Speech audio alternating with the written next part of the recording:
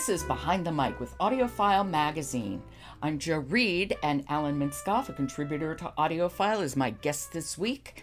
And your first time here, we had a pretty focused message for the week, a focused set of books. This week, we're all over the place. So, where are we going today? I'm dying to know. We are back to the food world, which would have fit in our first week very well. The book is Our Lady of Perpetual Hunger by Lisa Donovan, and she also reads it. And Lisa Donovan is a Nashville-based, mostly a pastry cook, but she is really a person who can write about food, and she does a remarkable job of writing about her own life, which is fascinating. And why would you write a memoir in your early 40s if you hadn't had some experiences? And how is she as a reader? Because, it can go either way sometimes. She's a smooth reader. She has a pleasing voice, kind of one of those people who, reading her own stories, it gives you a sense of intimacy. And this is a book with a lot of very powerful personal experiences. Not all of them are good, but they're all valuable and fascinating. Well, it's not easy for women in the restaurant world. That's a fact of life. And I think I said in the review that this book owes more to Anthony Bourdain than to, say, Barbara Lynch, the famous Boston chef who has a whole number of restaurants. This is a book about the struggles of being a woman in the restaurant world and making her own way, and yet having a lot of success, especially in the Nashville world. Mm-hmm. Still, it is really a struggle for her, and you learn all about not only her life, but what it is like, as you said, to be a woman in the restaurant world.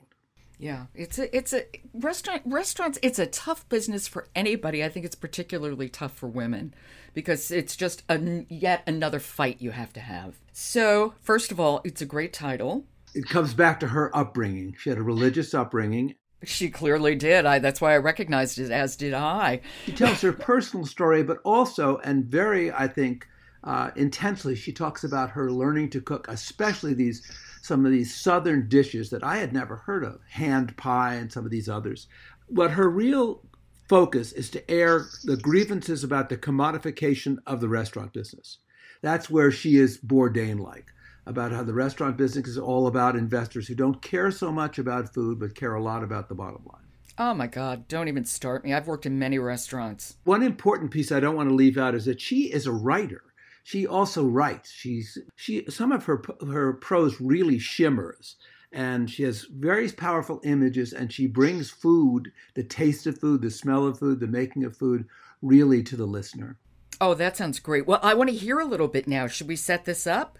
I think the sample shows that there's a harsh side to this business.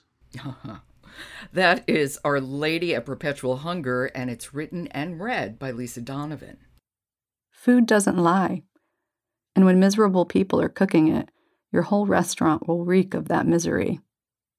I became determined to build my own bakery in Nashville, right around when I knew I needed to leave Husk, where I had been building my pastry program alongside Sean Brock, and make my own way by building my own place, where I could create a culture that was right and correct. This was when I realized that the people who were investing in restaurants were destroying the very heart of them, and taking chefs down mentally, physically, and spiritually in the process. I completely believe that food does not lie. It's a great quote, though, isn't it? And it's the truth. It is absolutely the truth. I can certainly tell with my own cooking how my mood is manifest in that food. And it's also true when you're cooking professionally. Okay, this I think could hit my list. I think it should hit a lot of people's list. She has a very strong voice. Okay. Our Lady of Perpetual Hunger, written and read by Lisa Donovan. Alan, thank you, and I'll talk to you tomorrow. You are welcome. I look forward to it. As do I. Today's episode of Behind the Mic comes from The Making of Casablanca, the debut title from Hollywoodland Audiobooks, a new imprint celebrating the lives and works of Hollywood screen legends. And subscribe to Behind the Mic wherever you get your podcasts, and then leave us a rating on Apple. It really helps people to find us. I'm Jo Reed. Talk to you tomorrow.